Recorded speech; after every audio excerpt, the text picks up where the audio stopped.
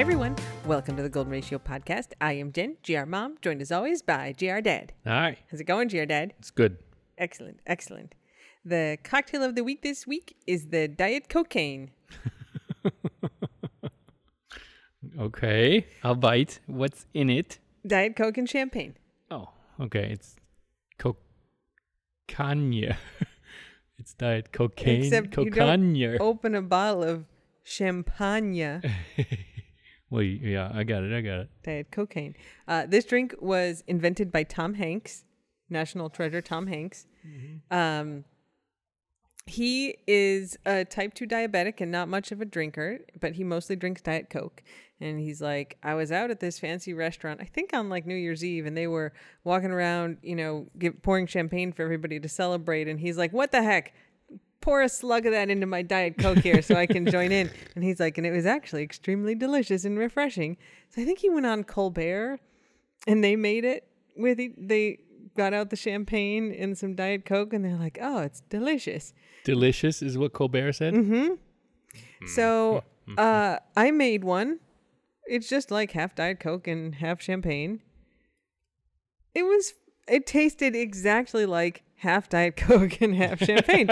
Like, it's not bad. I'm not like... I have thoughts. Yeah, tell me. If you don't drink, you might think this tastes good. If you're used to just drinking Diet Coke, this probably tastes better than Diet Coke. Maybe. It tastes different. It tastes alcoholic. It's technically not a cocktail. Well, actually, a cocktail. Don't be that guy. No. Fair enough. I mean, neither is a margarita then. Margaritas are delicious, though. Anyway, I tried it too. I was not particularly impressed. It was an improvement upon Diet Coke. It was not an improvement upon just really good champagne by itself. I don't think Diet Coke can be improved upon. I think it is a pinnacle of its category. What? Yeah, exactly. It stands alone. Yep. Should not be adulterated. Like it's just butter. I don't know if we can make it better. Speaking of butter, it's time for Administrative Corner. I love administrative corner, and I hate anything that's done to butter that's not just eating it. All right, well, I'm going to need you to hang on for a second to pause the podcast.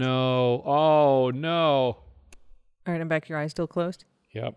Okay, you can open them. No. It's an Easter lamb. It's a butter lamb. See, I have no problem with...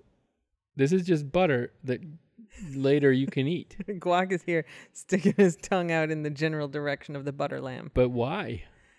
This is like a Midwest Easter classic for like Easter dinner where you get together with your whole family. Oh. You have the butter lamb. And so for those of you who are not familiar with the butter lamb, it is just butter molded in the shape of a lamb. So like at fancy restaurants, like in the 80s, you'd get like a butter in the shape of a shell. Like a Jesus lamb. I mean, I guess. Yeah. The Lamb of God. Yes, that's it. So also it's just pagan. It's a lamb because it's springtime. But we don't like to talk about that part. Butter, though. Yeah, so it's just butter. And certainly at like some of my Easter holidays, like you'd sit down at the table, you'd get your roll. It was the only time that we ate real butter.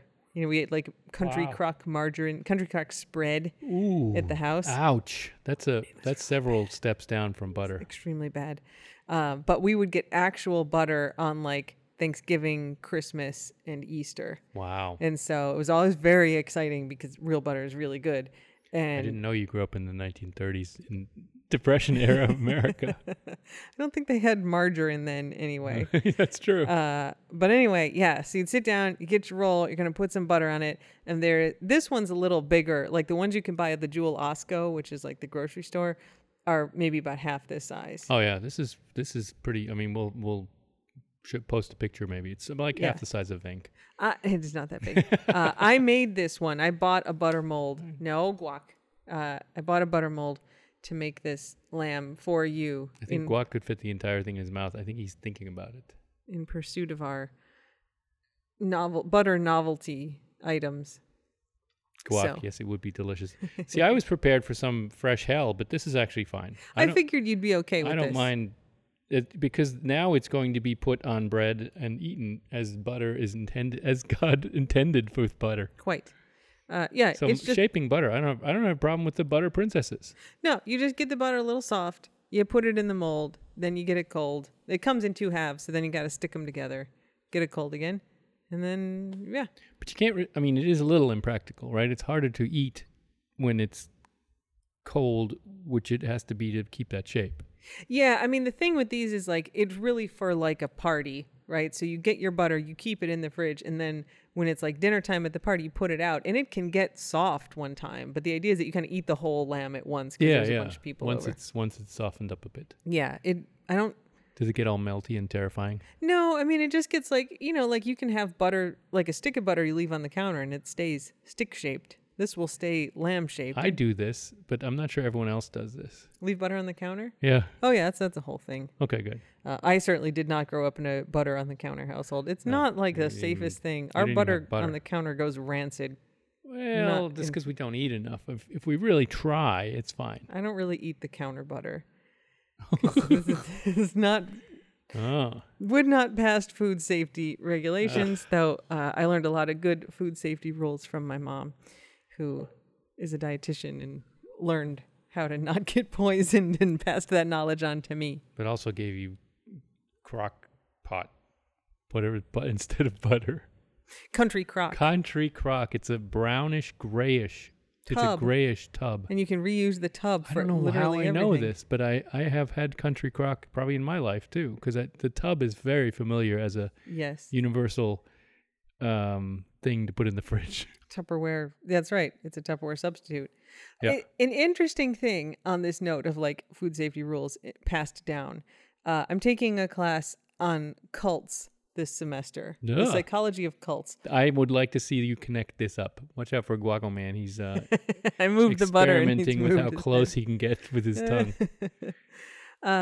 Yeah. So, oh, Guac, you're very cute. So we're taking this class on cults, and like each week so far, we've been doing like a different reason that motivates people to join cults. So it could be that, and it's not that all of them apply all the time. It depends on the cult and the people, but like you could have a charismatic leader, right? And everybody just like loves the leader. Mm-hmm. You can have like really inspiring ideas, right? So like the People's Temple, which is Jonestown, right? Where like 900 people died from we know drinking how the it ended. Kool-Aid. It was not good. But it was like a super progressive, like integrated, like pro civil rights, like the hippie beginning of it, like kind of civil rights movement. Oh, kind of church. Yeah. Oh. I mean, like the initial ideas of it, like you go, yeah, like people should take care of people in their community and like everybody should have more rights. And it was like very progressive and then turned into this like terrible thing. But like inspiring ideas like that, right? Where you're like, yeah, like this is, or Heaven's Gate, which was the 39 people in San Diego in the 90s who committed suicide to get on the spaceship they thought was behind the Hale-Bopp comet. Hale-Bopp comet. They were UFOs are going to take us into heaven from the beginning in the 70s. Am I going to see that again? Hale-Bopp 70-year cycle? No. It just zoop. You're thinking of Halley's comet. Halley's is which every is the 70 years. 76 years maybe. Yeah, but that was just recently, so I'm not going to see it again. It wasn't that recently. I was in elementary school. It was like 1985. You sure? Yeah, very sure, because I was extremely excited about it, like third grade Then gen. I'll probably see it again, 2050. Anyway. Sorry. We'll get back to you. So one of the super interesting articles that we read, it's actually from a book. We had to pause for a second so I could find the book because I knew someone would ask. So the book is a book where if I read the title, I'd be like, this book is dumb and there's no way that I'm going to read it. Geez, way to give it a chance. There's a saying about this. No kidding. The book is called The Secret of Our Success, How Learning from Others Drove Human Evolution, Domesticated Our Species, and Made Us Smart by Joseph Henrich. Boy, that's a mouthful. And I would just be like, no, profoundly uninterested in this book. That title sounds like it's just some academic. It's such an interesting book. It's very well written. It's not academically written at all. I mean, like it's smart, but it's like very it's like there's a lot of storytelling and it's really interesting. But it talks about in this chapter 3 that we read that, there's like European explorers who are going to explore the Arctic and they get frozen in and they go through all their supplies and then like summer comes and they still can't get out and they get frozen in again and they all die. The end. Is this Shackleton? No, he was in, he probably went to both. Antarctica, But it's like, these are very smart, very kind of adaptable, adventurous people who had a ton of supplies to start with, and they are locked in an area that like native tribes live in. Right? So it's not like it's impossible to survive in this place because there's Inuit villages and populations around there. Oh, how embarrassing. And so the question is like, why is it that the Inuits could survive and these very smart people who had a lot of equipment and, it's not like they had never left their houses in It'd be like starving to death in Central Park. Yeah, why are they starving to death? And it talks about how the Inuits just like if you want to hunt a seal, like here, you can see this picture and go, here's how you like catch a fish out of this hole. Like you take reindeer horns and you make this like 3-sided kind of spear jabby thing with like an extra horn pointing on the inside from each one. You tie that all together. And like if you want to hunt seals, like you get a hole in the ice and you have to make sure it's one that the seals come to and you can tell by the smell of it. And then you like pile up snow around it and you wait for them to come in. And there's this whole process. And he's like, they didn't know any of that. The Inuits knew it because it's like communal knowledge that gets passed down. That's just how you do things. Yeah. That's just how you do it. And they didn't know that. And so they died. And they go on to talk about a thing that I have wondered about all the time. Because I think I had seen a tweet at one point, and the tweet was just like, somebody was the first person to eat an egg. and I'm like, if you had never seen an egg before, and then you find an egg and you crack that thing open, that is nasty on the inside. Are you going to be like, what I think I'm going to do is eat this slimy, gelatinous mass on the inside of this egg? Me? Just any person? I mean, you probably would. But when I saw that tweet, which was very funny, I was like, I am very curious about like, how is it that we know that like these berries are not berries that you can eat and these other berries are berries that are fine to eat? Yeah. I mean, some of that is watching animals, right? I mean, you can. Yeah, but there's stuff like birds will eat all kinds of berries that we can't eat. Will die. But if you watch like a wolf eat an egg or a fox eat an egg, maybe you're like, ooh, maybe it's okay. I like your theory, but there's actually this entire book here that I read that talks about how it works. I don't know. I think the title is the entire book. And so it talks about, for example, corn.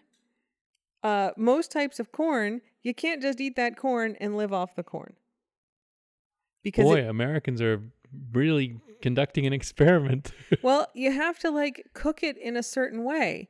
Because if you don't, like there's a chemical in it and it will leach the niacin, the vitamin B3 from your body. And then you get this disease called pellagra, where your hair falls out and your tongue swells up and you can't sleep and you have lots of diarrhea and then you get dementia and then you die. That's what Vegemite cures, pellagra. Is that true? Yeah. Oh, well. But because it was common in some places in India before we're doing colonialization. Anyway, go ahead. So this is a thing. So maize is bad. Just eating corn is bad. If you just eat corn, you don't have any niacin. And it leaches it even. There's niacin in corn is the thing. Corn has niacin in it. Yeah. But if you just eat corn, you're going to end up deficient in niacin. And it's because of like a chemical binding of the niacin. And so the way that, and if you just cook the corn, like that doesn't get fixed.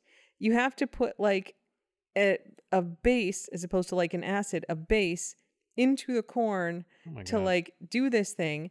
And so some of the ways that this would happen is like they would burn shells or like certain kinds of wood, and then they would put like a spoonful of the ashes that they had burned into the corn. But nobody knew that's why they did it, right? Nobody was like, oh, well, we have this B3 deficiency. Release the niacin. Yeah, we need to do this thing. It's just like somebody at some point figured out like, oh, we're going to live longer if we, like, for some reason, this is. Because this is a very delayed effect, right? You don't like eat the corn and then fall over dead. Like, no, it's long term. They wouldn't learn. It's not like a toxic plant, right? Yeah. But there's a lot of this kind of stuff where it's like there's not any immediate response. And it can be like, if you want to do your own research, then you go, this seems dumb that we're putting this like spoonful of ash in here. Like, we don't have to do that. Or there's this great table in here. Okay. So you see this chart here? Yep. All right. So this is for processing like some kind of tuber. Oh, a raw tuber. Okay, so I don't remember what kind it is. So there's some kind of manioc. Manioc. Okay. So it's like a potato. Manioc. And it is like this multi-day process to prepare the manioc. And if you just eat it, so if you try to just eat it, if you pick it and eat it, it's super bitter. Mm-hmm. So that's bad. Nobody wants to eat it. If you boil it, it's fine. Doesn't taste bitter anymore. Yeah. Okay. But turns out it has a bunch of cyanide in it, but not enough cyanide to kill you right away. Enough cyanide that you will get chronic cyanide poisoning and eventually die. So you could just boil it and then you go, it tastes fine. And then like the way it is cooked is that like you've got all the cyanide and then you kind of scrape it down and then you grate it and then you wash it and then you boil it. And when you boil it, the liquid that you boiled it in doesn't have any cyanide in it. So you can use that liquid. You can drink it. Like you can use it as a soup. Like it's a starchy, at that point, it's a kind of a starchy liquid. Yeah, kind of a starch. And if you're like really trying to get calories and nutrients. So you can do that. Oh my God. Then after you boil it, you have to wait 3 days. Just let that sit there. Let it sit there. And then the cyanide level is down to a level where you're not going to get chronic cyanide poisoning. So it is this huge, like time-consuming, work-intensive, many-day process. You basically, you almost use more calories with the process than you get out of the manioc tuber at the end of the week. Yeah. So you got to go through like all of these steps, like pick the thing, scrape it out, grate it, wash it, separate the water, throw that water out because that water will kill you. Then boil it. Then you can use the water, but then you got to let the stuff sit for 3 days and like do its thing. And then it's safe to eat. That's and so amazing. If you're like I'm going to do my own research, you're going to be like, these native people are stupid. You can just boil this and it tastes completely fine. It takes a week before they eat this And stuff. this happened. So like Europeans came over to South America and they see like all these people in the Amazon with the manioc and they're like, these people are dumb. They're spending like 5 days preparing this stupid potato. You can just boil it and it tastes fine. And they brought it back to Europe and then all these people were getting sick and dying because they weren't cooking it the right way. And so this chapter is sort of about the origins of faith. That like we just kind of have to have faith in some of this stuff that we're taught because like it's this huge amount of knowledge that's been like built over time and refined and passed down. And some of it's dumb and it's not going to have a good reason. It's going to be like, well, like I was visited in a dream by an ancestor who told me to put an ash, like a spoonful of ash in to honor whatever. And like, that's not it. Like, it's just an alkali that releases like the niacin in the corn. But so you're not going to get the right reason for it, but it actually is correct. And it's like, if you don't have that like communal knowledge passed down, you're going to die. But you also just kind of have to have faith in it. And also it's wrong sometimes. So it might be unnecessary, right? That's like mixed with other rituals. Yeah. Or there's like plenty of dangerous stuff that like culture will tell you to do that's like actually dumb and wrong and bad. Right? Like, so it's fascinating. This book is fascinating. Huh. But so since you challenged me to connect this back up, this is like when I was a kid, like my mom was in grad school to become a dietitian and she had to do like all these internships, like in a hospital and like in a commercial kitchen and all of this stuff. And she brought home all of this knowledge that has been passed down to me about food safety stuff, even though I have never worked in those environments. Mm-hmm. But it's based on science, so that's good. Yes. Except the sell-by dates. The sell-by dates are roughly based on science, not getting people sick. Ingo, you once ate gray meat that had been in your fridge for like 3 months past when it expired. I think it was frozen at some It was in your fridge at some point. Oh my God. Oh, I'm not a food safety expert. I just heard somewhere that the FDA they did a study of sell-by dates, and it doesn't actually correlate with food going bad. For your food definitely does not go bad on the sell-by date. Yeah. But it gets worse. It does go bad at some point. Fair enough. You want nobody to get sick from the food. So the sell-by date is before it will go bad.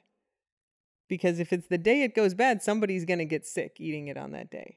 I think this study kind of said there actually wasn't any science to these dates. Interesting. That the manufacturers just kind of slap them on there because we expect it. Okay. All right, I found the article. Let's read it. Expiration dates lead to lots of food waste, though these dates vary widely by state. Does that sound like the thing? Yep. In Idaho, milk can be sold more than 20 days after it's pasteurized. In Montana, it's just 12 days. The science is the same, but food dates are all over the place, and it leads to a lot of food waste. Mary Louise Kelly, host. I'm Mary Louise Kelly, NPR News. Good one. Thank you. I thought it was Mary Louise Kelly, whoever that is. NPR. Sorry, Mary Louise. All right. So Emily Broad-Lieb, food expiration date and food law expert. She's a food expiration date expert. She started the Food Law and Policy Clinic at Harvard Law School. Does that just mean she can find the label really easily? Because it's really hard on some foods. I mean, she's from Harvard. She's an expert at it. She says that all the food waste that happens in the U.S. at the farm level, manufacturing level, and grocery stores, about 40% of it happens at home. So people are throwing stuff out, and then it's talking about methane. Food dates are all over the place. So that people require different things. The federal government doesn't actually require dates on any food except baby formula. There you go. That's interesting. Take pause. Look at the food. Smell it. Taste it. Okay. Lick it. Broadleaf says you do want to pay attention to dates on food in the prepared food section. Also, deli meat, raw fish, unpasteurized milk, and cheese. For everything else, though, look at it, smell it, taste it. You would know if something went bad, she says, and there's actually a lot of consensus about what to do about confusing food dates. Food makers, grocery stores, federal agencies, they say we should get rid of all the enjoy by, packaged on dates and only have two options, best if used by or use by. Best if used by would tell consumers this mustard would be best by this date, but you could still eat it after. And used by would tell consumers on this date, probably don't eat the mustard. These are good. This is be very helpful instead of most enjoyable at this date. That's true, but that's not quite saying there's no science behind these dates, which was your argument. Right. It's just the science is different for every state, apparently, because they've all got different dates. Oh, Ingo, you are confusing the law and the science. The law is different. So by is Emily, states. because she's a law school student. Emily founded the clinic. Emily Broadleaf is a food expiration date and food law expert, and she started the Food Law and Policy Clinic at Harvard Law School. I do not think she is a student. I'm a food consumption expert. I mean, that's fine. She's a professor at Harvard Law. She's a professor? I mean, oh my God, do we need to look up? Are you really being that guy who's like, I don't know, sounds like she's maybe a student. She's a Harvard student. Of course she's going to say she's an expert. Emily M. Broadleaf, clinical professor of law, director of the Center for Health Law and Policy Innovation, and director of the Food Law and Policy Clinic. I take it back. You can't Professor found a clinic at a law school as a student. Broadleaf. If it was like Bob Broadleaf, would you have been thought that he was yes, a student?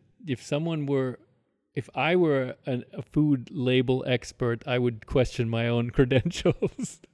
Yes, that was gender independent. She has a BA in history from Columbia University and a JD from Harvard Law.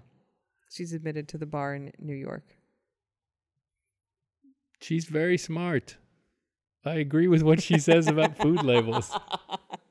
All right, moving on. They're garbage. That is not what she said. Eat whatever you want. Not what she said. All right, if it's gray, don't eat it. True, but also not what she said. That's kind of what she said. Look at it, smell it, check it. Yeah, but you're like, it's fine. The thing is, you're just like, I'm going to leave these eggs out on the counter for like 12 hours. They're boiled. You guys, the risk to my life that happened in this house, because Ingo's like, I boiled it, and thus it cannot spoil or grow bacteria, is wild. Yeah.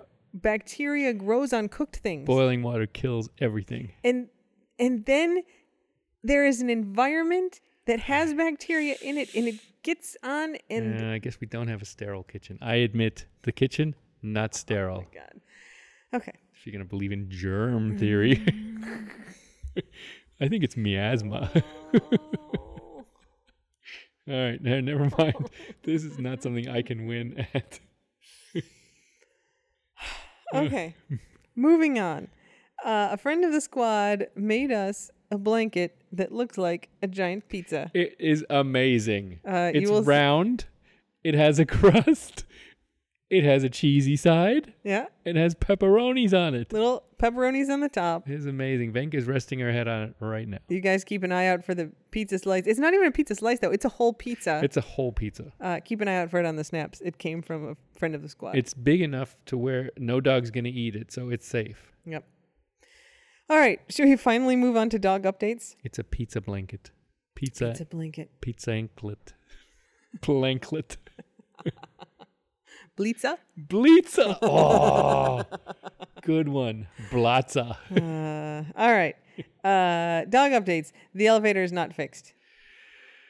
God damn it. They did come. I mean, we weren't sure they were going to come. They came. It did not work. We tried replacing a fuse that we knew was blown out. It still did not work. I mean, it worked for like we replaced the fuse 1 minute. And then the circuit breaker in the house blew. So it also was making very bad sounds. Problem is there, and we're not messing Here's with what happened. I climbed up real high to where the box is. Then I replaced the fuse, and I'm standing up there, and I was like, okay, Ingo, try it. And Ingo tried it for a minute. I was like, stop. And of course, he can't hear me. And then I was like, that was making a terrible sound. You know, let me see what happened. And I was like, try it again. Because you were like right by the motor. And I'm like, Ingo, try it again, but just like for 1 second. Don't let it keep running, because this sound is really bad, and I don't want to break anything. Just 1 second, just push the up button. And it was like, okay. And then he gets in the elevator, and he's just holding the thing down. I was like, and ooh, it doesn't sound as bad. It doesn't sound as bad anymore. I think I'm getting used to the sound. I think it's okay. Like, I'm like, can we please agree that you'll run it for 1 second? And he goes like, yes, I agree. I will run it for 1 second. And I was like, okay, go ahead, but just 1 second. And he goes like, yes, I agree. Just 1 second. And then he gets in there. We didn't have that many rounds of confirmation. Holds the button down until he's like, ooh, interesting. I'm going to like listen to it make this sound. And I'm like screaming at him. I definitely got distracted. Because you can't hear me over the loud, scary sounding motor. Luckily, the fuse blew and the whole thing stopped making that sound. Oh I fixed that problem with another problem. So the elevator's still broken. Allegedly, they're coming back on Thursday. Who knows? So we've been carrying poor Hops up and down the stairs. You have done amazing work with like a sling and just generally ignoring Hops's squirminess. She doesn't like to be picked up. She's very squirmy. Well, she's she's getting up and down the stairs. So we will keep you guys updated on the elevator. Ingo is not coming to New York with me tomorrow, so sad. Except for Hops. Hops is quite pleased about it. Yeah, she's like, yes, my Ingo, yes. I think Hops is gnawing on the elevator cables at night. She's like, ngang, ngang, ngang, ngang, ngang. Speaking of Hops is having a really hard time, you guys. If we did not have new like orthopedic support options en route, we would be talking about it maybe being time to say goodbye to Hops, which sucks because like her insides are fine. Her brain is fine. I was tugging it with her today. Like she wants to play. You put her in the water. She's great. But she basically can't stand up a lot of the time. Like can't even get picked up, put in a stand and stay there. She has arthritis that is so bad that the pain is debilitating. Yeah. She can't use it. Unless she's distracted. Like if she wants to go in the water, she'll go in the water. She'll grit through the pain for some things. Like an adrenaline rush will allow her to do a few things. Yeah. But which actually is a problem because I think there's a sort of, then it hurts more afterwards. It absolutely does. Yeah, Yeah. it hurts a lot after that, which is why I try to like not let her do that. Which is why when we put her in the water, I tell her not to go swimming, and we don't throw the ball for her. That's right. So she's not out there with Guac and Remy anymore because she inevitably swims, and then she's really sore for like days and days after. Yeah. But she now, I mean, stop it, Guac. I know, I love you, pal. You cannot have the butter lamb. She has a fentanyl patch attached. She is on Adequan injections, which are for arthritis. She is on gabapentin. She's on Galliprant, which is an anti-inflammatory. She's getting laser treatment at the vet. Like, we are doing all the things, but it's just extremely severe arthritis. And she's only got one leg. That's the problem. That's If she right. had two, she could compensate, I guess. Yeah, that's right. Ugh. So we ordered the orthopedic brace for her, which we like had her leg custom, like a fiberglass cast made at the vet It on looked Friday. like a cool process, yeah. Yeah. So we're getting that made, and I don't think we talked about it on this podcast last week. I don't think so. So it's kind of like if you know anyone who's like torn their ACL and they have a knee brace, so it's like a big like wraparound thing and it's hinged at the knee. It's kind of like that. But I think it's fiberglass maybe, like it's a little firmer. And it's custom made for their leg. So each one's individual. It looks pretty elaborate. Yes. So we sent that off. They received it on Monday, the cast. So it's 9 days to manufacture and then ship it. Hopefully we'll get it faster than that, but certainly, in a couple weeks we will have that for her.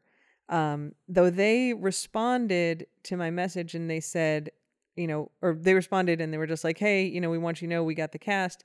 But they said, based on the cast, it looks like Hopper doesn't have a lot of access to her humerus, which means this may not give her a ton of relief. Like, I think it'll help a little bit, but it sounds like just with the way that her elbow, I don't understand it at all, but so we'll see. So that's coming, but if she's in really bad shape. And so we kind of talked yesterday and I was like, I think we got to get her a cart, like a wheelie cart. Yeah. Because if this thing doesn't work or doesn't work very well, like, then, what do we do? Like, wait more time. So, back carts for like bat legs, you can just buy them from Amazon or Chewy or whatever. Yeah, they just put it under the butt of the dog and the dog scoots around. Yep. And if you get an all leg cart, so like all four on the ground, those you can apparently just buy too. Oh. You can just buy those. But if you get a front wheel cart, they have to custom make the front wheel cart. So I took all of Hopper's measurements yesterday and I put the order in for that. And then today they wrote me back and they're like, we're having a hard time verifying like the height measurement to the shoulder because she's so floofy. So could you please put a t-shirt on her and like remeasure her and take another picture? Could you make it wet? Could you make the t-shirt wet and make it just really slim fitting? So both of those things are in progress. The cart people say it takes about 2 weeks. Oh, they're not the same people. I thought, different people. For some reason I had in my head, these guys make everything. Yeah, no. Yeah, okay. no, the orthopedic people do prosthetic limbs and then these braces. And then the cart people just do carts. So, okay. Yeah. So anyway, both of those things are on the way. We are, we can definitely make it through a couple weeks with Hops, assuming she maintains a little bit of ability to stand so she can just do her business. It will help if the freaking elevator works, for one thing. This is a little bit traumatic for her every time being carried up and down, I think. Yeah, but I mean, she couldn't hop to the elevator at this point. She will have to be, I think what's going to happen when the elevator get fixed is that we're going to deploy the Manchego cheese wagon again. So we'll be able to, just like we did with Manchego, that'll be out on the porch and we can put her in there, wheel her into the elevator, ride it down, wheel her to where she needs to go, and then put her out in the grass or in the sand or whatever and let her do her business. And yeah, then so I guess I guess it's more of a relief for me. For sure. For her. Yes. But I do think she gets a little squeezed. She does not like being carried down the stairs. I don't think it's making the arthritis worse, but yeah. So she's having a really hard time, and we have been doing all of the possible things, and they are not working. I mean, they have been working to some degree, and she's just, the arthritis keeps progressing and getting worse. It's really too bad. We were worried about her hips when she was younger. They seem hips fine. are great. Shoulder singular is great. Yeah. We just did x-rays on it. It's just this elbow. So I'm most hopeful for the cart. I don't know if she will enjoy being in the cart or if she'll push herself around, but if she can. It would be real cute if she's like kicking her back legs around and like pushing herself around. That'd be really cute. I will be so relieved if she's just in that cart and like kind of getting around and not in pain. Yeah. So we'll see. I mean, I think that her time with us is not going to be super long, even if all those things work, because she can't stand up. Yeah. Right. And like, you can't have that orthopedic brace on there all the time. You can't have her in the cart all the time. And, we can keep her going, but it's, it's a thing where we really have to keep a continuous eye on like how, if she's just like laying in a pile on the floor, how happy is she? Right now, she's very happy, except for trying to stand. And when we stop petting her. Well, yes, she's always been like that. She always still has an emotional issue, but yeah. But the doctor was talking about, they used to do surgeries for arthritis, right? They'd kind of go in and scrape it out. But that would make it would come back worse. Like the body is not impressed by that surgery. Yeah, just like, no. Exactly, no. So, yeah, it sucks. It's not good. I had a big breakdown cry about it in the yard last night. No. And Hops was just like, please pet me, and like leaned on me, and I was like, oh my God. She's like, your crying is getting in the way of my pet getting petted, Jen. Stop crying. Yeah. Where's the man? Where's that man? All right. That's it for dog updates. Everybody else has been fine. Yeah, Venk found the neighbor's pool again. She did today. She made it over there. She's super happy. Of course, he loves her too, so it's just encouraged. Yep. Just Venk. All right. I don't have anything for ramblings. Do you have anything for ramblings? Are you testing me? I mean, you also get Ingo Corner, so. Oh yeah, and I have something for Taste of the Keys. Okay. Well, let me move on to this week in biting. Yeah, okay. Now, as you will remember from last week, there's a lot of things in this week in biting. I think I've got the one I want to talk about more in depth, but if you are extremely intrigued by any of these other ones, let me know. Okay. All right. All right. The week in biting. The week in biting. Man tries to bite an officer. The Fayette County Record. Nah. It happens all the time. A lot of dog stuff. Apparently, Tel Aviv demonstration. Police officers are very biteable. Police officers, certainly it makes the news. I think more non-cops get bitten than cops, but I think it makes the news when the cops get bitten because then you get taken to jail. I think they're especially tasty. Tel Aviv demonstration. Protesters burn fires, bite police officers. Oh, man. I know. Nah. Yep. Inside Kodiak Black's criminal history, from biting a fan to Donald Trump pardon. That was a big biting story this week. Apparently, Kodiak Black bit someone. What sport is he in? I think he's a rapper. Yeah. Oh. We are so lame. Oh, I see. All right, hang on. Let's click on this just to make sure. Yes, he is. I mean, he is some sort of performer who holds a microphone. And bit someone. And he bit someone. But let me get the important story of the week, because as I have mentioned on my Don't Bite Anyone Unless They Ask You to Twitter account at Don't Bite Anyone, I pretty much every day tweet a news article from this list, and the text of the tweet is, don't bite anyone unless they ask you to. That is what I tweet every day. Every tweet is, don't bite anyone unless they ask you to, and then a link to a news story about it. Huh. Except this week, there was a change. I tweeted, we're okay with this one. Oh, I like it. This is, I believe, from Italy. Oh, France. Okay. Is it a dog bites man story? Woman bites off would-be rapist's tongue while fighting predator and hands it to cops as evidence in France. Nice. This woman was walking home at 4 a.m. Walking her dog at 4 a.m.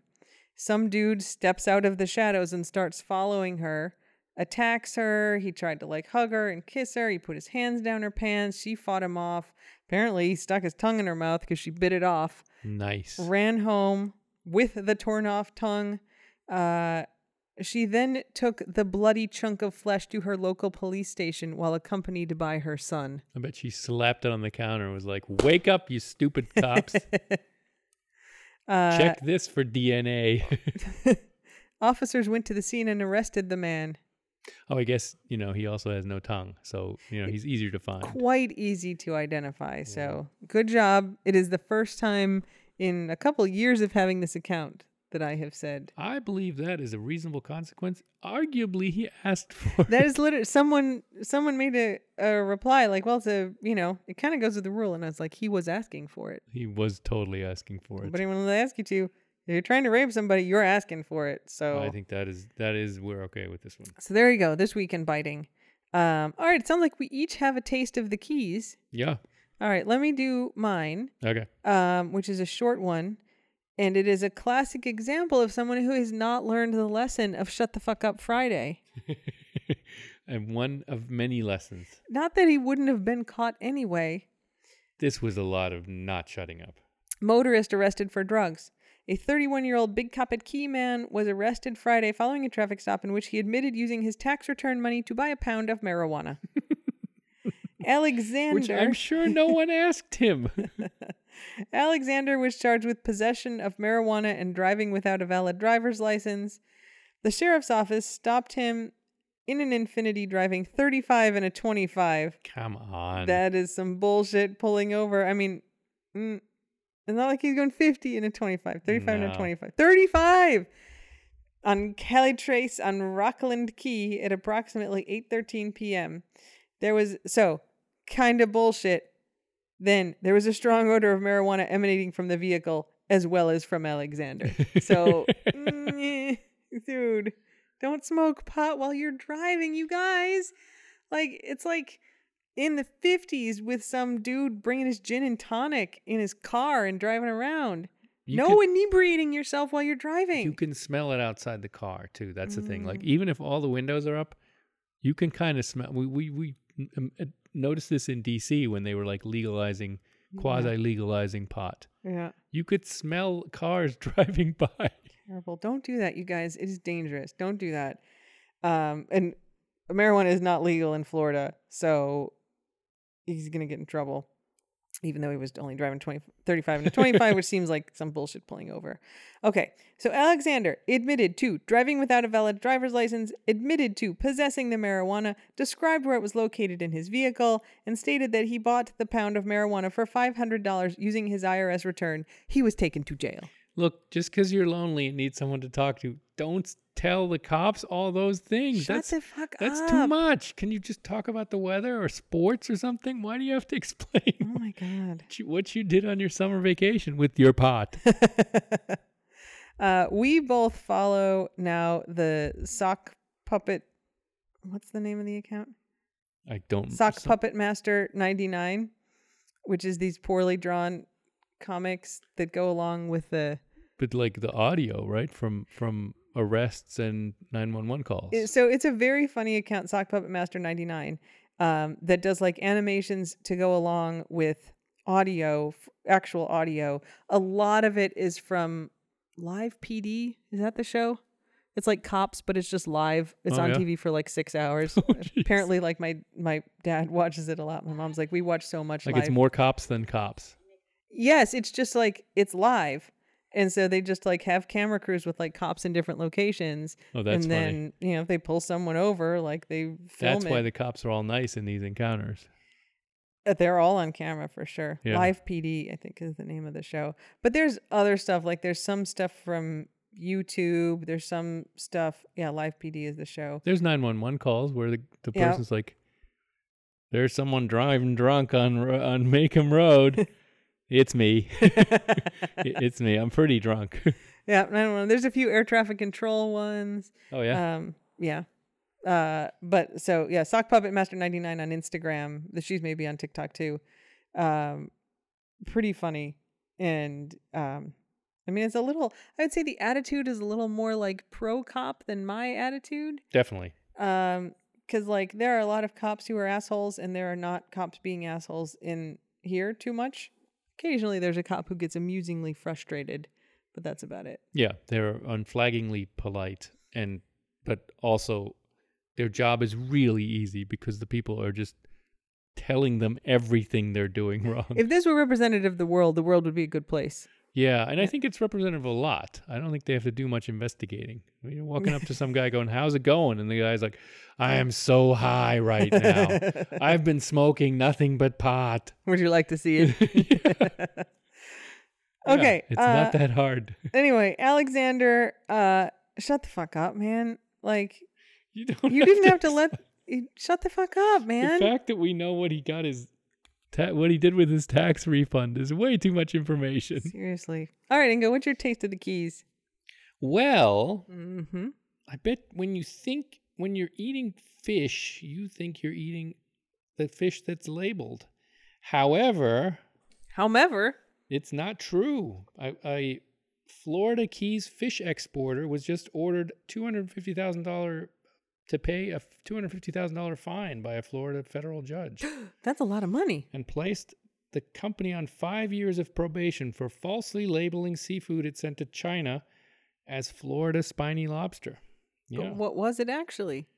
It was, it's interesting. It was something that they got. The company is accused of exporting 63,000 pounds of spiny lobster it bought from Nicaragua and Belize between November 2018 and 2019, and exporting to China in boxes labeled live Florida spiny lobsters. Oh my God, really? Product of the USA. So they just resold lobsters. I don't think this is like, I thought it was going to be like when you buy like the crab at the grocery store and it's actually like white fish and not crab. This is spiny lobsters. They just have like a different citizenship, and so then they don't count. That's some bullshit. That's racist. It's the Florida part that I think they got in trouble for. But they also exported about 5,600 pounds of shark's fins it received. All right, well then absolutely fuck them, and they need to be charged way more. Okay. Labeled them as live Florida spiny lobster or frozen fish. No. So this is fuck them. Elite Sky International Inc., based in Marathon.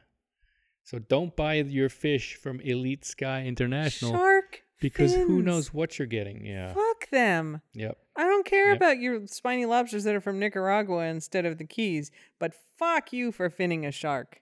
Yeah, and they apparently did 6,000 pounds of that. Jesus. Yeah. All right. I'm back on the side of the law. So, yes. But also, I mean, that is a big problem with fish in general, but that's not this problem, which is, everything is labeled as cod, but there are no wild, there's no cod anymore. So it's always like crappy fish. Can I tell you? Crappies. It's crappies. So when I was in maybe 3rd grade, my mom took me to Walgreens to buy a birthday card for my dad. Okay. I thought you were going to buy fish at Walgreens, and I was going to have a problem with that, but this is fine. I think you can buy like fish sticks at Walgreens. Sure, that's a lot different. Yeah. So we were in like the Hallmark aisle, and I found this birthday card, and it had a picture of a giant fish on the front. Sure. And it said, "Do you know what this is?" And you open it up, and it said, "It's your birthday card." I think about it a lot. That's not bad. Did not understand what it meant. Oh, really? Absolutely not. Oh, you didn't know what a codfish was? Yeah. It's your birthday card. Okay. Okay. But then a related story, which has nothing to do with fish. When I was in 8th grade, I went to Walgreens to buy a birthday card for my friend, my BFF, 8th grade BFF, Jessica. And I picked out this card that I also did not understand, but it had on the front a cartoon drawing of this big buff lumberjack, red plaid shirt, jeans, holding an axe, and this itty bitty tiny head, looking real happy. But he's like this big giant guy in this, and you opened it up and it said, "For your birthday, oh no, I got you." So like Canadian lumberjack, snow-covered mountains, the cartoon, trees. He's holding an axe, big lumberjacky shirt with a tiny head, and it said, "For your birthday, I got you a cold lager with a small head." And I think it's a beer joke. I think it is a beer joke. It's small foam, a little bit of foam. Yeah, I know now, Ingo. I understand now, but like 12-year-old Jen did not understand the joke. I just thought it was funny that it had a logger with a tiny head. Yeah. It was pretty funny. So I got her that. And I know my mom was like, you don't understand what this means. I was like, this is hilarious. Look at the tiny head on that guy. Well, I guess it worked on many levels. Yeah. I thought it was really funny. Yeah. His head was so tiny. All right, there you go. Never afraid of a weird fun pun or phrase. It wasn't a pun for me, though. It was just a logger. It was spelled wrong, but whatever. Can I tell the Swedish fish story? I think you've told it, but I'd like you to tell it again. This is all in line, but you knew what this meant when I think it was around Valentine's Day, you were giving me like a card a day, or I was just going through a crappy period. I'd You were trying to make me feel tape better. it on the front door so when you'd leave for work, I'd be Yeah. asleep, but a note would be there for you. Yes, there was a Swedish fish stuck on taped to this card, taped to the door, so I couldn't miss it, even though I'm capable of missing many things. Yeah. And it said, "It's official. I love you." Yeah. Which I thought was pretty funny. There was like a week of those candy love puns. Candy puns, yeah. We were meant to be. That was a good one. That was Fisherman's Friends, I think. Altoids, maybe. Altoids, yes. It was meant to be. That's right. I don't remember. There was a Reese's Pieces one.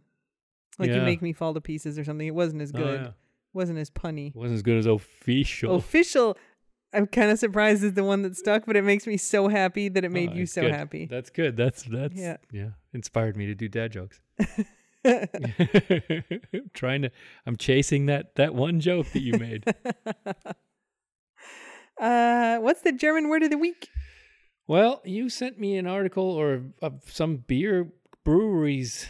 Our friend Jason, who's been to every country, yes, is in Germany, and he sent me this thing that I then sent on to you. Yes, they are brewing a beer that they call Denunziant, which is sort of related to the English denouncing, but it's the people in usually repressive societies who inform on their neighbors. Snitches. How do you say snitches? Snitches get stitches auf Deutsch. They don't. They're rewarded, and Germans are a nation of snitches, and it's a problem. Yes, it is historically a problem for your people. I mean, I think the brewery was pointing out that in the Third Reich there was, the people informing on their neighbors who weren't Aryan enough or weren't, doing enough of what the state wanted. But it was also in East Germany. It was also, it's in any authoritarian country. You have people who denounce their neighbors. Denunziant. Denunziant. So I'm using Google Translate right now, and it says Spitzel bekommen Steicher. Spitzel bekommen Stiche. Spitzel. But a Spitzel is more of a spy. Or here's the alternative translation. Schnatze. Schnatze werden genäht. Which it translates to snitches are sewn. Sewn. Oh, stitches, like, okay, they don't actually get stitches. They get beat up. Yeah. What is Schnatze? I don't know. Schnatze. It just translates to snitches. Polish. It says German. Maybe it's a type of bird. I don't know. Schnitz. It says do some hübsch. Research. Adjective hübsch. Schnatze.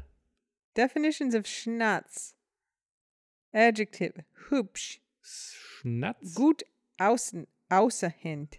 Gut aussehend, hübsch. Aussehend. Oh ja. Hübsch. Hübsch. Hübsch. Hübsch. Hm. Ein schnatzes Mädchen. Schnatzes. What's the adjective? Which does not mean snitches. Huh. Anyway. Weird. Bekommen Steiche. Stiche. Stiche. Stiche. Stiche. Mm-hmm. Which is to get poked. Is that how you'd say, like, if I cut my head and I needed 5 stitches? No, you'd say that muss genäht werden. You don't. The concept of how many stitches there are, I thought was always really weird in America. It was new to me. Oh. People were like, "Oh, it's 5 stitches. It's 12 stitches." Like and nobody knows what that actually looks like necessarily. I think all Americans know what that looks like. I think they do. But I never heard of like you get